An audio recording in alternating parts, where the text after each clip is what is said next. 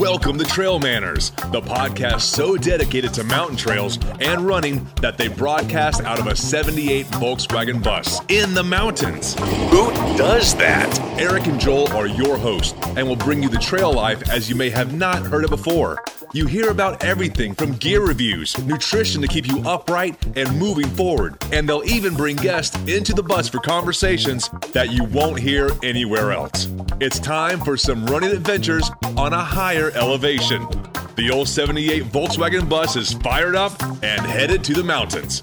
Here are your hosts for Trail Manners, proudly representing the 801 with their passion and love for the trails. Eric Manning and Joel Hatch.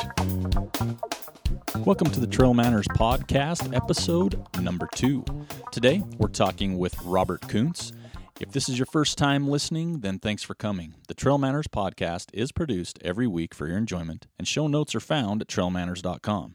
Come back often, and please feel free to add the podcast to your favorite RSS feed or iTunes. You can also follow us on Twitter, Instagram, and Facebook at Trail Manners. All links are in the show notes. Now let's get after it.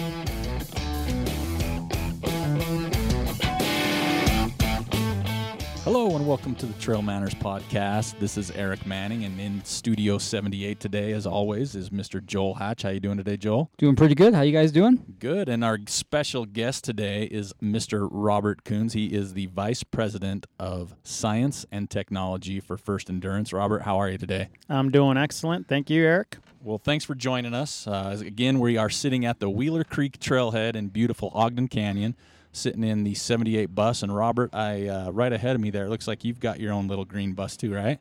I do. And what year is that? An 89. An 89 Westie. So right now we've got two beautiful buses, a 78 and an 89 sitting next to each other, and people are gawking as they walk by. It is damn sexy.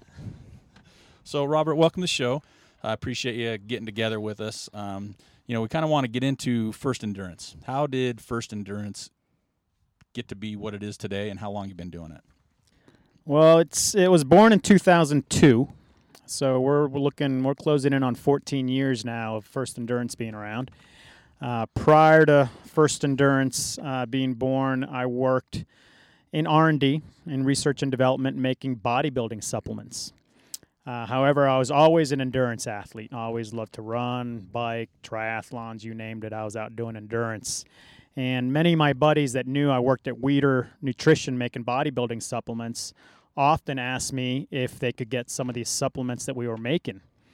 And we did, and we offered them some supplements, but I'd go back to my desk at work thinking, wow, these guys are actually asking for supplements that weren't designed for them. They're endurance athletes, yet they're asking for supplements that are made for bodybuilders. I'm like, there's got to be something broken out there in the market since this is what these guys are seeking. And back then, 15 years ago, the bodybuilding supplement market was way more advanced than anything you could find in the endurance market. Back then in the endurance market, there was some sugar, a little bit of electrolytes, and that was it. There was no technology in those supplements. So we came to realize that endurance athletes were much more advanced than the products that were available to them, and there was a demand there. So we took that demand and our knowledge of endurance supplements, or our knowledge of how to make supplements, and brought that technology, the bodybuilding technology, into the endurance market. Not so much that we brought bodybuilding supplements into the endurance market, but we wanted that advanced technology found in bodybuilding supplements.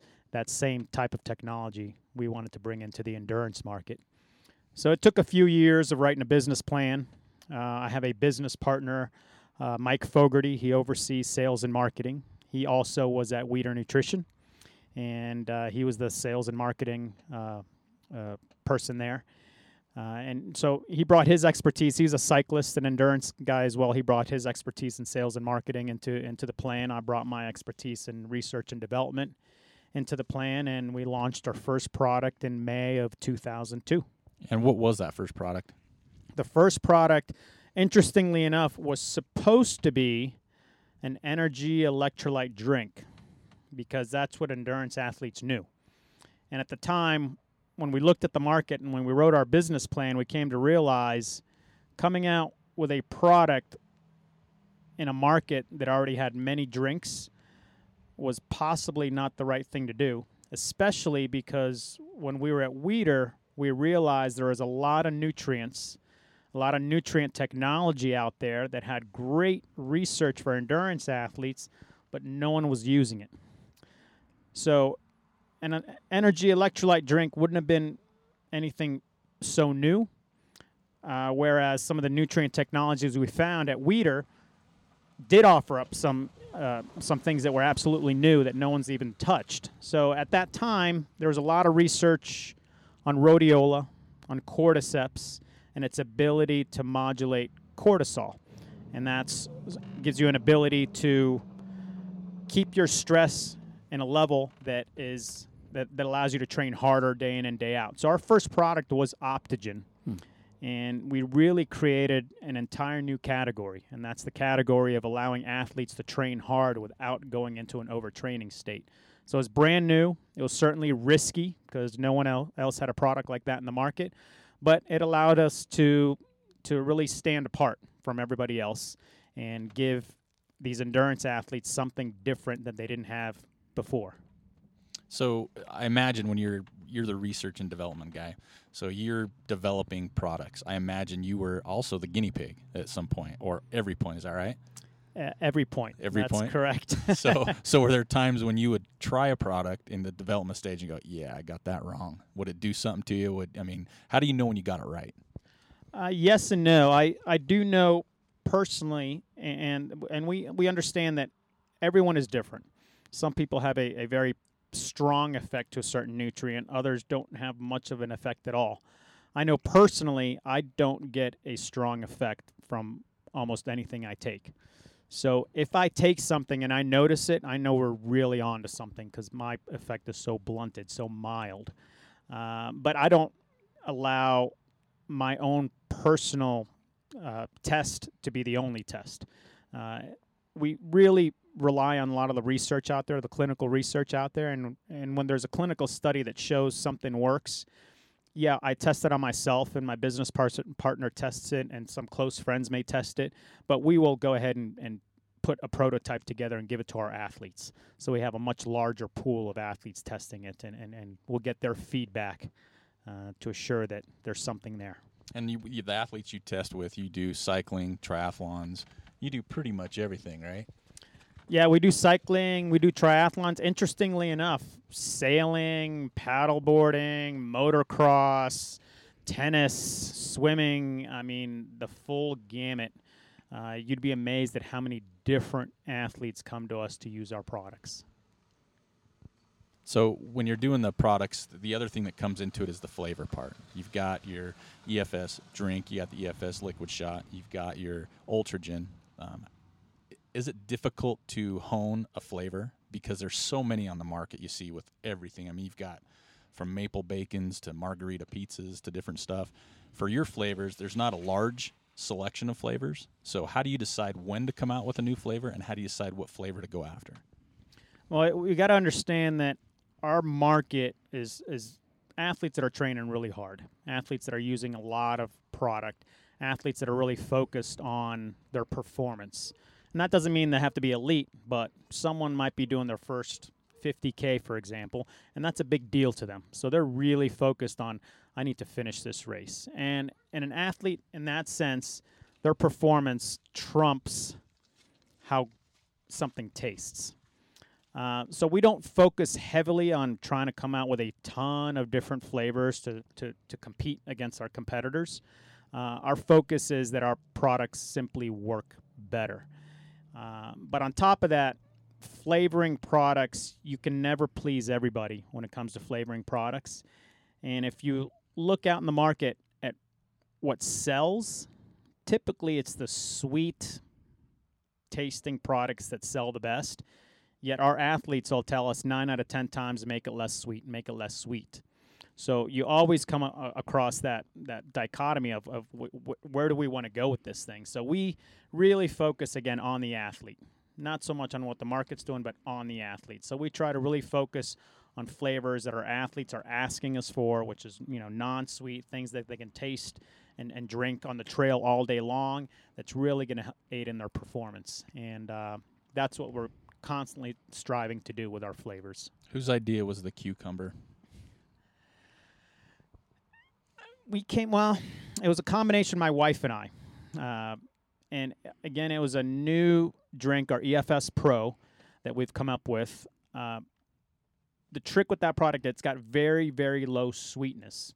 So you can't just say, oh, let's make fruit punch, because you can't make fruit punch without sweetness. So you have to start thinking what flavors are out there that are low sweetness. And we had, a black tea and a little bit of lemon water is one of the flavors we actually launched, and cucumber came to mind.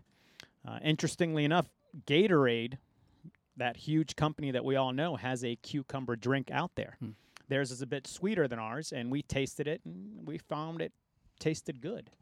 And we do get consumers asking for savory flavors. Cucumber isn't exactly savory, but it's more along the savory lines than something that's really sweet. So to date, it's been well-liked for those that, like cucumber. Like me. So I want to thank you both for that one, because that's one I was hoping would be good. And when I first tried it, it hit the right spot for me, because I love water. Because I just love feeling quenched. But I'm the same way. The sweet stuff makes me not want to drink. It makes me, I don't want to drink right now because that's a lot of sugar. So the cucumber came out, and that was a home run for me. So I just need to thank you both. So one of the things I think that I would like to touch on is the quality of your product. And I don't think a whole lot of people understand the effort that you put into sourcing the ingredients, and why is that important? Correct. Again, we came from the industry, meaning we had a lot of experience building products both for Weider Nutrition, and Weider was also a co-packer, so we'd build products for many other customers out there. And we saw firsthand the difference in a single ingredient like a vitamin C from various different suppliers. So vitamin C is not the same. Even though on paper it looks the same, it can come in with various different quality and organoleptic and various different levels of quality in an ingredient like that. On top of that, our focus was to build the absolute best and to work with the best athletes in the world.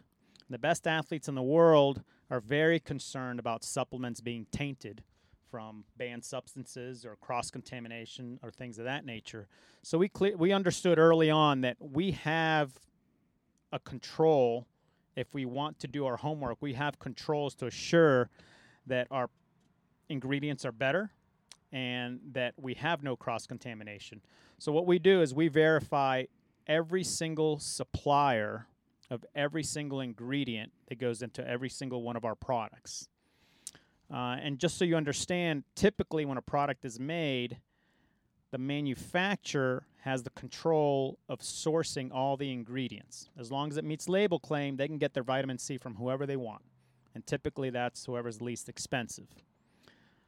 We don't do it that way. We actually tell the manufacturer, you must get your vitamin C from this manufacturer. You cannot change that. And this is from a supplier that we verified. That supplier does not have a single banned substance, does not broker a banned substance, did not ship a single banned substance. We've already verified the quality of that vitamin C, its purity, its potency, and its organoleptic properties. And then it comes into in-house, and then we test it again in-house to make sure it matches its certificate of analysis. And then we put it in our product, and after the product is done, we test it again. So these are the controls. This is what we have control over that assures our quality is the absolute highest, and then it assures that there is never a single banned substance that can get into our products. I think that's one of the reasons your product is, in my opinion, one of the better products on the market. Is you go that extra mile to ensure the quality of the product, where others are looking for that, give me the cheapest vitamin C out there so that way we can go ahead and hit our margins that we need to. Yeah, correct. And, our products do cost a little bit more, but there's a reason they cost a little bit more. You get better quality, as I outlined there, and you get better formulas as well in our products. And I just want, our listeners to know that Robert's not, just saying this to say this. I kind of had a little bit of inside track on this. My my wife helped source some of these products for Robert when she was working for a nutraceutical company. And he is telling the truth, man. He goes above and beyond to bring in the best product for First Endurance. It's pretty awesome. Yeah, I think your wife and I worked on a project for a good 18 months.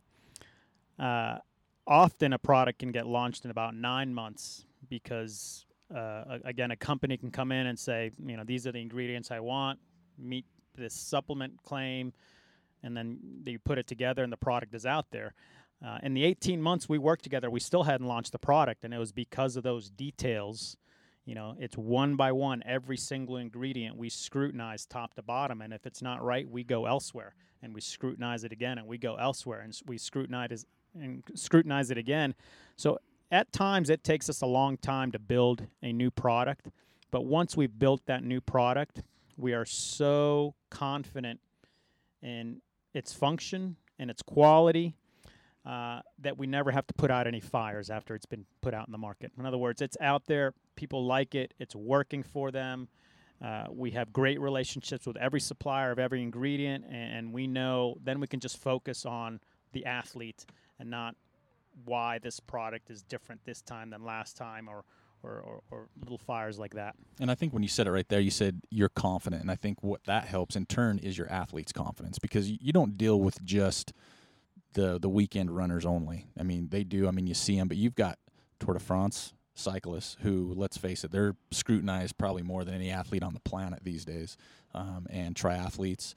So they're the ones that when they have your product, they can have that confidence knowing, hey, this is the best that I can put in my body. And if I do get tested or if I can't have something in my body, I don't have to worry about it. Yeah, you're absolutely right. Again, it was since day one, since the first, before we even launched a single product, we wanted to work with the best athletes in the world. Not because we're paying them XYZ money, because they want our products, both from a performance standpoint and from a quality standpoint. So to your point with even Tour de France cyclists and teams, we do sponsor a couple teams that race Tour de France, but we have a half dozen other teams that actually purchase our products through their own budget because of their confidence in our product line. And we think that's the biggest compliment we could get as a brand. No, I couldn't agree more. And with that, it just goes back to the same thing over and over again. What you're putting in your body, you're getting the results. You're not putting in garbage and getting garbage results. You're putting in the best product, the best quality, and you're getting those quality results. You're absolutely right. All right. Well, we'll be right back again for a few more questions with Robert, so stay with us.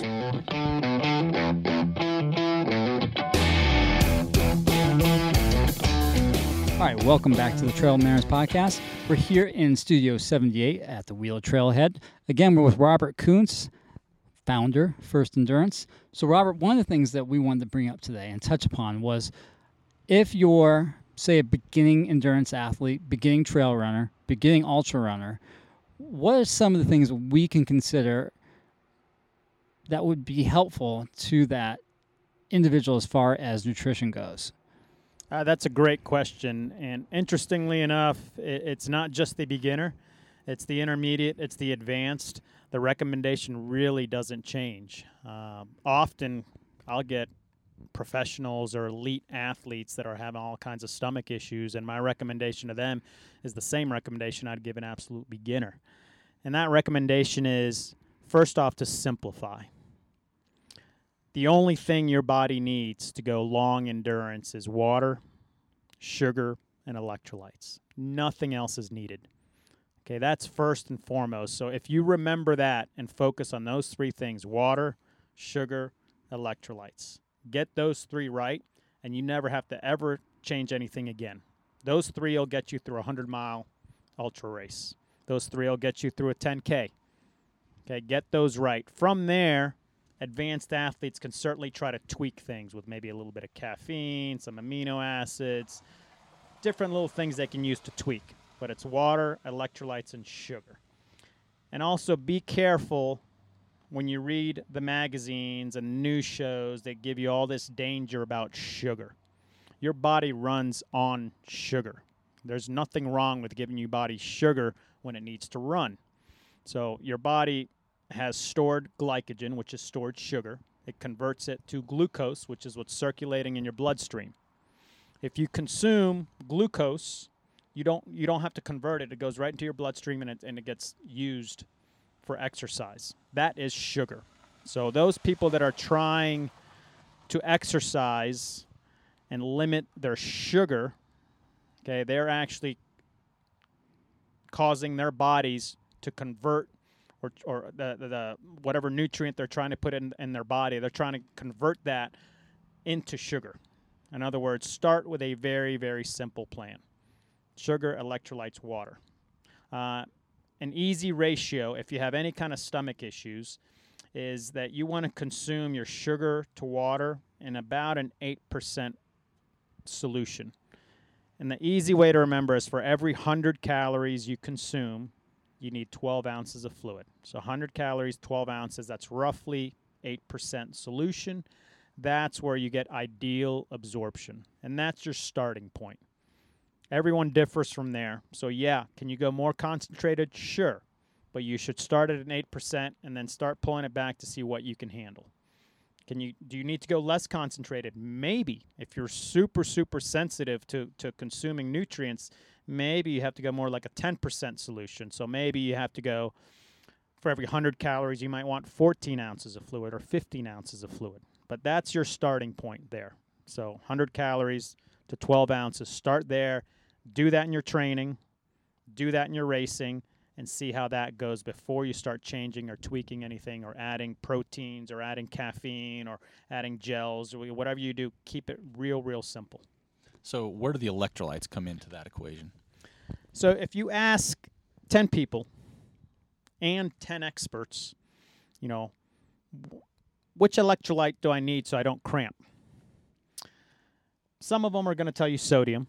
Some are going to tell you magnesium. Some are going to tell you, have bananas because of the potassium.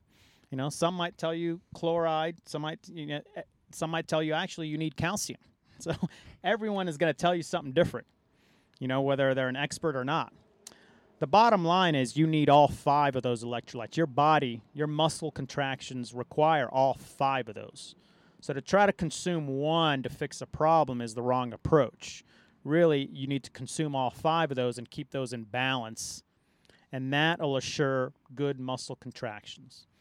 Certainly, the research out there varies, where some people tell you, well, electrolytes really don't play a role in cramping. It's all about hydration.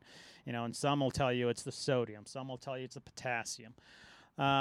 However, anecdotally, and there is research out there that shows that having all 5 of those electrolytes will help prevent not only cramping, but it also helps muscle contraction, which ultimately your goal is to perform well. The better your muscles contract, the better you can perform. So as soon as you are depleted in calcium or even magnesium, your muscle contractions suffer. And that could lead to cramping, but it also can lead to detrimental performance.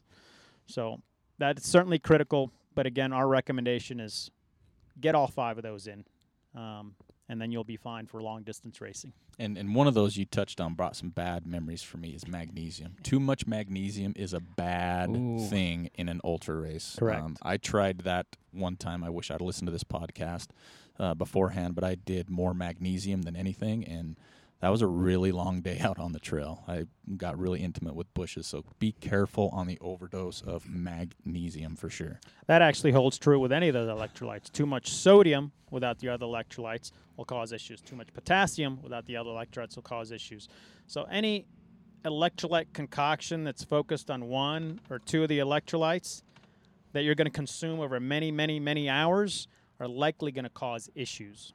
Have all 5 and you'll be just fine for the long haul. And what do you recommend far as training goes? Because I know a lot of people train, but they don't necessarily train with what they're using in a race. So they'll go out, say it's a 10, 15-mile run, they'll just take water. I'm good with water, I'll go train.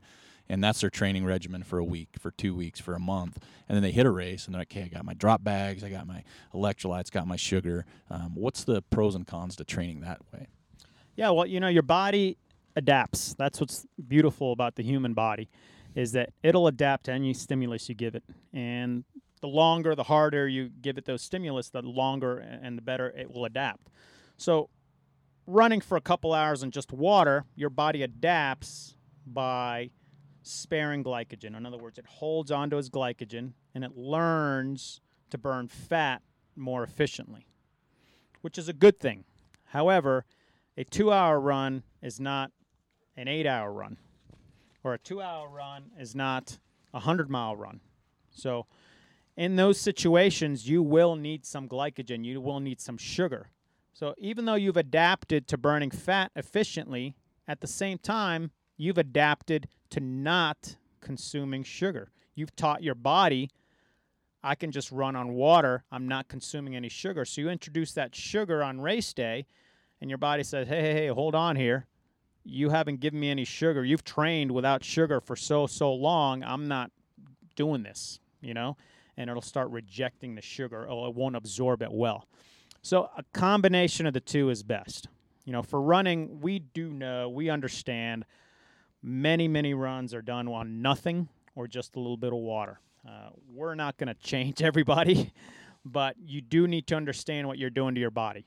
So it's good in the sense that you're teaching your body to burn some fat. It's good in that sense. It's bad in the sense that you're also teaching your body not to absorb sugar well, or you're teaching your body to run without sugar.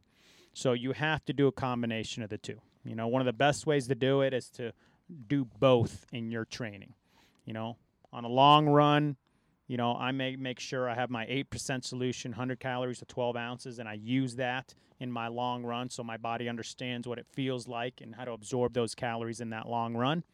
A week later, I might do my long run on just water, and you can do a little bit back and forth.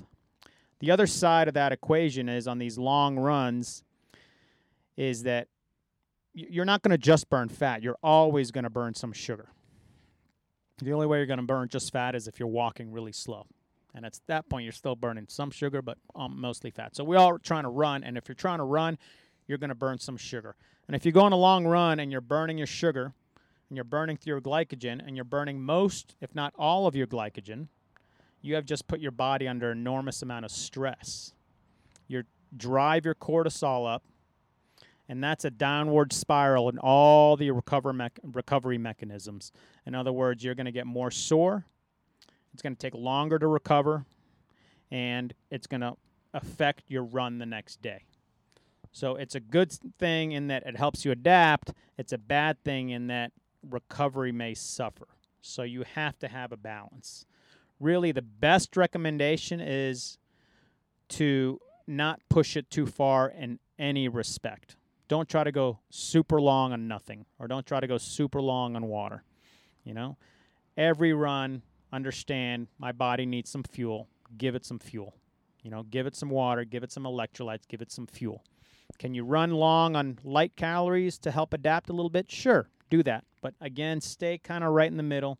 Be smart about it, and don't try to trick your body or really push your body into a system that puts too much stress on it.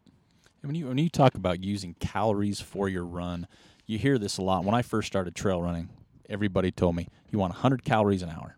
Every 1 hour, take 100 calories or take a gel pack. Now, when I sit next to Joel, we're two different body types. I'd say so. 100 calories to me and 100 calories to Joel, to me, seems like it would affect us differently or not affect one of us at all. So is there a magic solution? Is there a recommendation according to how many calories should I be taking? And say I'm doing a 50K. All right, so I'm going to be out there, let's say it's a 6-7 hour day. Is there any guideline or any recommendation of how many calories per hour I should be looking at taking in? No. That's the bottom line. That's no. a good answer. It is a good answer because many people will give you a guideline.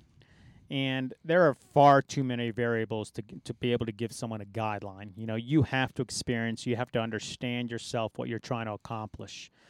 Some of the variables being pace. The faster I go, the harder I push my body, the closer my heart rate is to threshold, the more glycogen I burn. And as soon as you run out of glycogen, you're bonking and your performance suffers greatly. So if I'm running at threshold pace, if I'm really pushing myself, I'm going to need a lot more calories per hour. 250, maybe 300 calories per hour if I'm trying to run at threshold. If I'm trying to run sub-threshold or significantly sub-threshold, my body will burn more fat and less glycogen. And at that point, I can consume less calories per hour. So if I'm running sub-threshold, say my threshold heartbeat is 150. If I'm running at 130, I can consume far, far fewer calories for a long haul in that situation. So that differs. The other thing that differs is running efficiency, training, environmental. There's far, far too many variables. So an experienced runner should know this and should know, okay, the situation, this is how well trained I am. This is how long this is. This is how hot it is outside. This is how my nutrition might adjust today. But whether that person is elite, intermediate, or beginner, it goes back to its water, sugar, electrolytes. Okay, that doesn't change. How many calories you consume may change. Okay, that makes sense, because you hear that a lot, and a lot of people ask that question too. Is I need this much. I got this much in my bottle. I got this much in my drop bag, and that kind of brings to another question: is whole foods. A lot of times you're touching on that, because I was just about to ask him the same thing. Yeah. So like in races, whether it's a 50-mile, 50K, when you hit an aid station and there's whole food, there's fruits, there's watermelons, there's pretzels, nuts, potato chips, M&Ms. sandwiches. Ooh, burritos. Yeah, those are pretty good. Oh, those are my favorites. So how does that incorporate, and how does that affect what you've already talked about as far as these things you need? How does a whole food affect when it hits your gut? Okay, remember, your body, anything you consume, your body will convert it to glucose to be able to be used. Okay, anything you consume. The harder the conversion, the more you're asking your digestive system to work. So think of what it takes to convert that to glucose. How does that differ from maybe watermelon, converting that to glucose? I mean, it doesn't take rocket science. Just thinking about that, I'm guessing 99% of the people will give me the right answer. I'm just thinking about it, man. I'm hungry. That burrito sounds good right now. So, often at these aid stations and these really long runs, it's more psychological than it is physiological. So your body, again, all it needs is sugar, water, and electrolytes. However, I've been running a long, long time. My body has this internal clock that says it's noon and it's lunchtime, and I'm getting hunger pains, and taking a couple bites of that burrito sounds really good right now to get rid of my hunger pains. However, that burrito now needs to be digested, and it needs to be converted to glucose, and you have just asked your body to do a whole lot of work for those calories. So our philosophy is that if performance is what you're trying to accomplish, if not having a bad gut is what you're trying to accomplish, then stay away from all those whole foods and really focus on the easiest way things will get through your gut. And that's, the least conversion necessary. So, glucose, sugars are good. Complex carbohydrates coming from maltodextrin is also good because it has a very weak bond. So it actually gets converted very easily to glucose. Things with proteins, nuts, whole grains, very, very healthy for you, but not great for performance on race day. That's some serious insight that we've got going on right now. I still like the burrito at the aid station. I'm not going to lie. It feels so good to eat it, especially if you've been on the trail for 12 or 13 hours. Pumpkin pie. Well, it depends. If it's pumpkin pie at Ty Drainey's race, it's super good.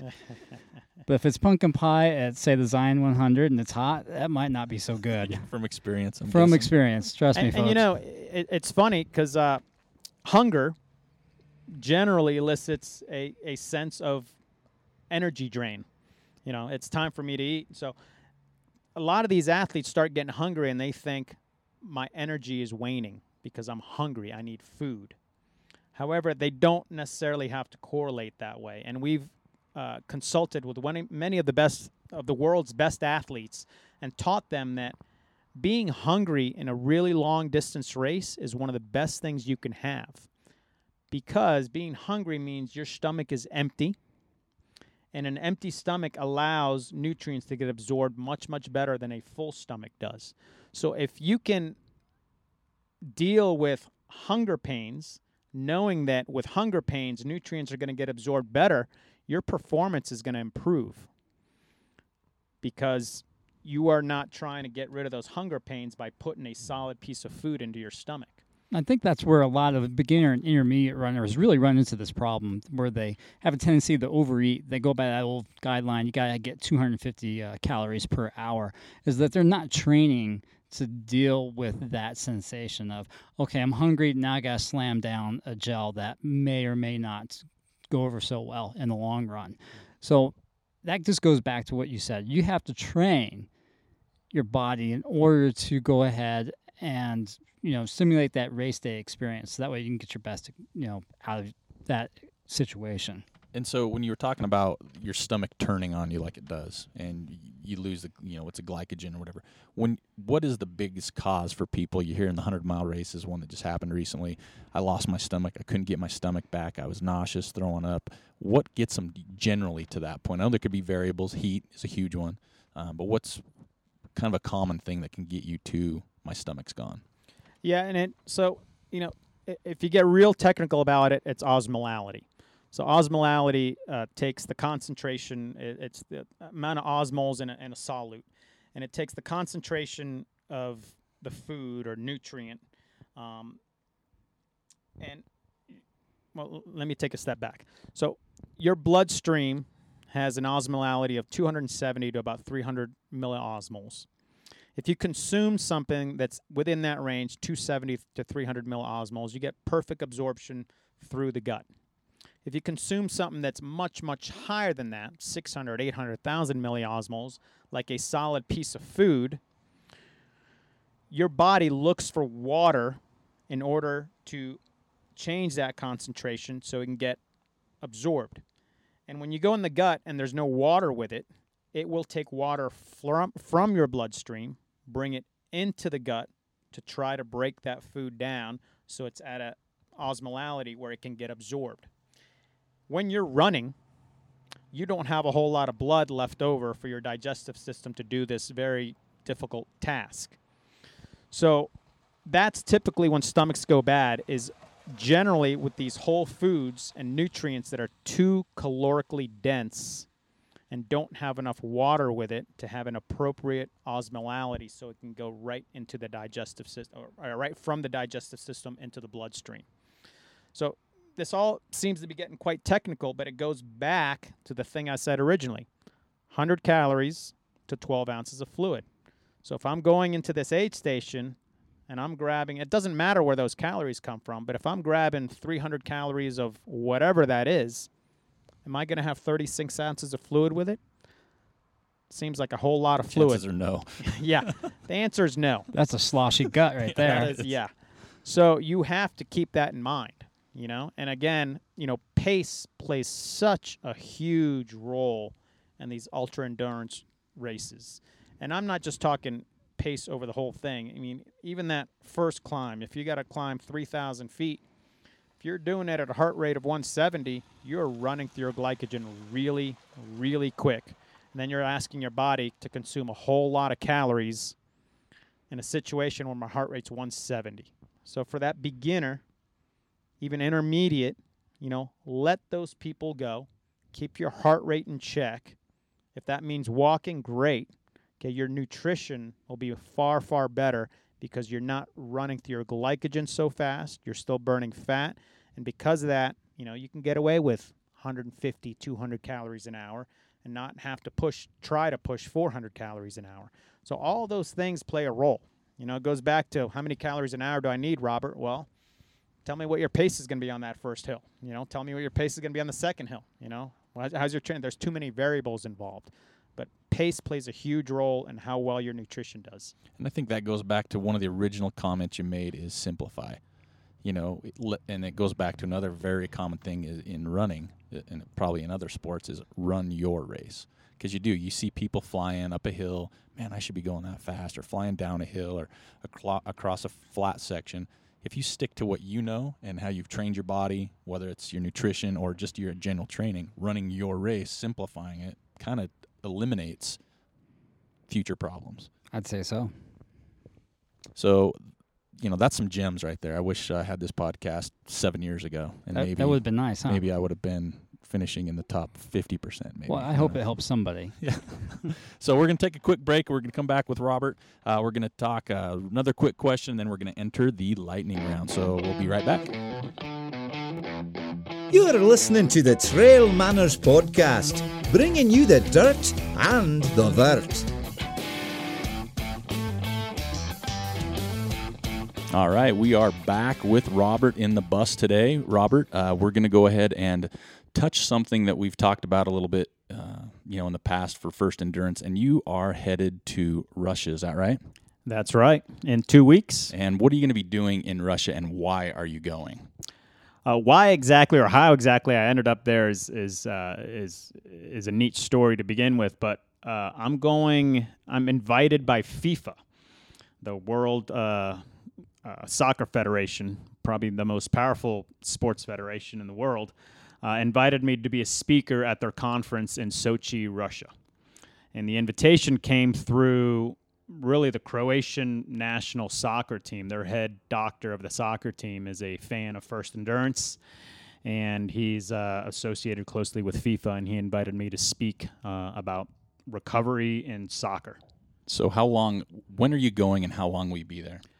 I leave in 2 weeks, so the end of October, and I will be there. Well, it takes about a day and a half to get there, really. I'll be there for about 3.5 days. Okay, so you're talking not only one of the most powerful, through sports organizations, but these guys are powerful on any level. I mean, they're going through some scandals right now, which is kind of still playing through, but it's not going to hold up the trip. But these guys, they can pull the strings. Yeah, and I must admit, I'm a bit nervous because they are such a powerful organization. I understand the subject matter, so I'm calm on the subject matter, but nervous, with such an influential organization like FIFA to be there speaking and whining and dining with these people. It's a little nervous. So will you know anybody over there? Is there anybody over there that you're going to know and be with that you're comfortable with, or is you're just kind of going by yourself and they just tell you where to go and what to do? I'm pretty much by myself. I know a couple people, importers of First Endurance. I don't know them well, so I'm pretty much on my own. Nice. So we can expect to see in the next World Cup a First Endurance border on the sidelines of the World Cup, right? That'd be pretty amazing. Well, good luck in Russia, and we'll have to get together to hear how that went as well. So one of the things we like to do on our podcast is what we call the lightning round. So this is where I just blurt out some quick little things, and whatever pops in your head with the quickest answer, we'll go with that. Does that sound good? Yes. Okay. Well, we'll start easy then. We'll get into it pretty easy because I know this will be easy for you, right? So what are your top 3 beers? Well, I always have to go with full suspension. I was once on that label riding my mountain bike. I was on the full suspension label, so I have to go with that. And I do actually like that beer quite a bit. I love beer, but I don't have these favorites. I drink Stellas from time to time, and I really like a Stella. And I always like the Utah beers, so I'll go with a Cutthroat. Okay, nice. Utah does have some great beers, no They matter do. what people want to think about it. So lots on the list. All right, so what is a bucket list race or adventure you still need or want to do? It's running 100 miles. Yeah? Absolutely running 100 miles. It's my wife and I, our thing is to do a new adventure, a new challenge every year. We just came back from one in Europe where it was a week-long bike race. And one adventure, and we always prepare, we go, we do it, and it's great, and it's a big challenge. We can't quite wrap our hands around 100 miles. It scares us. It's long. It's really hard, and we know the preparation. You can't just go from 0 to 100 miles. It's a couple years to really do it right, getting into some 50Ks, 50 miles, 100 miles. So, yeah, Wasatch 100. Nice, in the backyard, because you guys have both done the Speed Go 50K.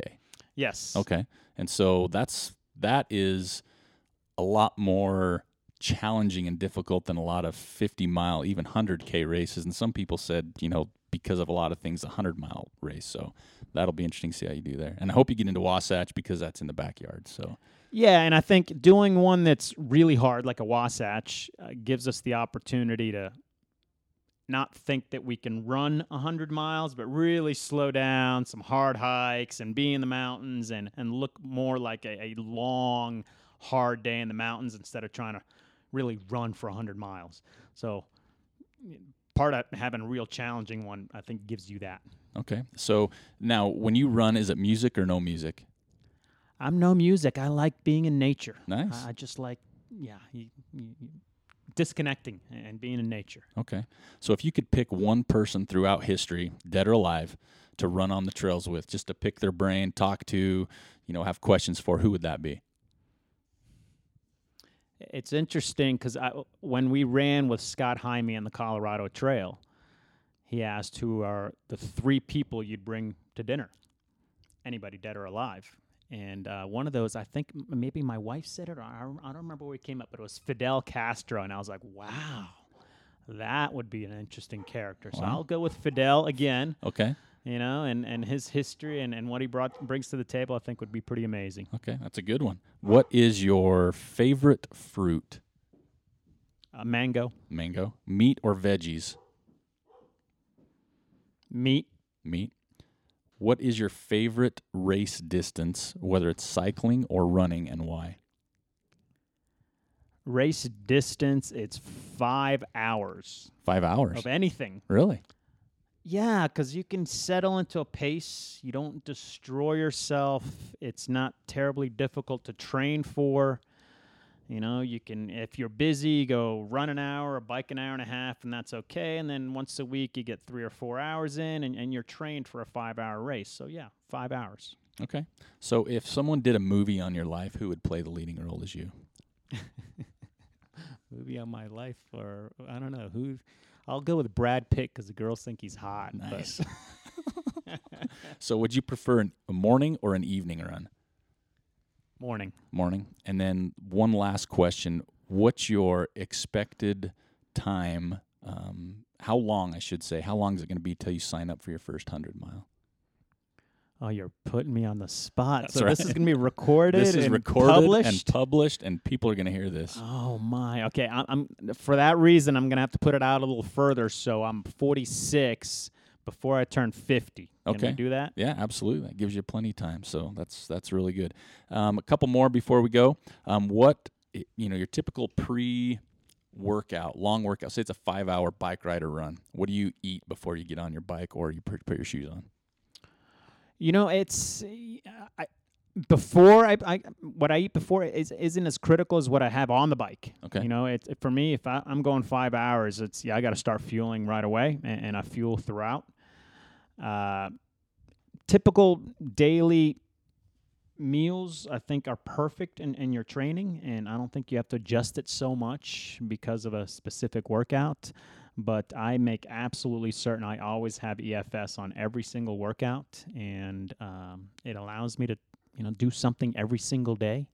It keeps me recovered well, fueled well, and it just works. Nice. Well, I wanted to say thanks again for being on the show. We loved having you. We love this is going to be some great information for a lot of people out there. So we want to tell you thank you. And if you haven't yet tried First Endurance, I highly recommend it. You can go to www.firstendurance.com. They have a blog. They've got, all the supplements they have for nutrition, all the things that help you. But they also tell you how to use them, why to use them, and they also have information on athletes that have already used them and how they've used them. And that's where I've got some great information. I had Luke Nilsson actually teach me one year how to make a slurry. And at the time, I'd never heard of it, and it was absolutely amazing. And that was when I finished under 30 at Wasatch, was this slurry year. So that was really good. So, Robert, thanks for having us, in the bus. Thanks for letting us take some time away from you, and we hope that you get caught up on some Russian, so when you get over there, you can find your way around. Thank you, Eric. You are putting a great quality product together here, and I'm proud that I'm one of your first people on the show. You are actually our second show, so all right. Congratulations. Well, great. Thank you. All right. Thanks, Robert.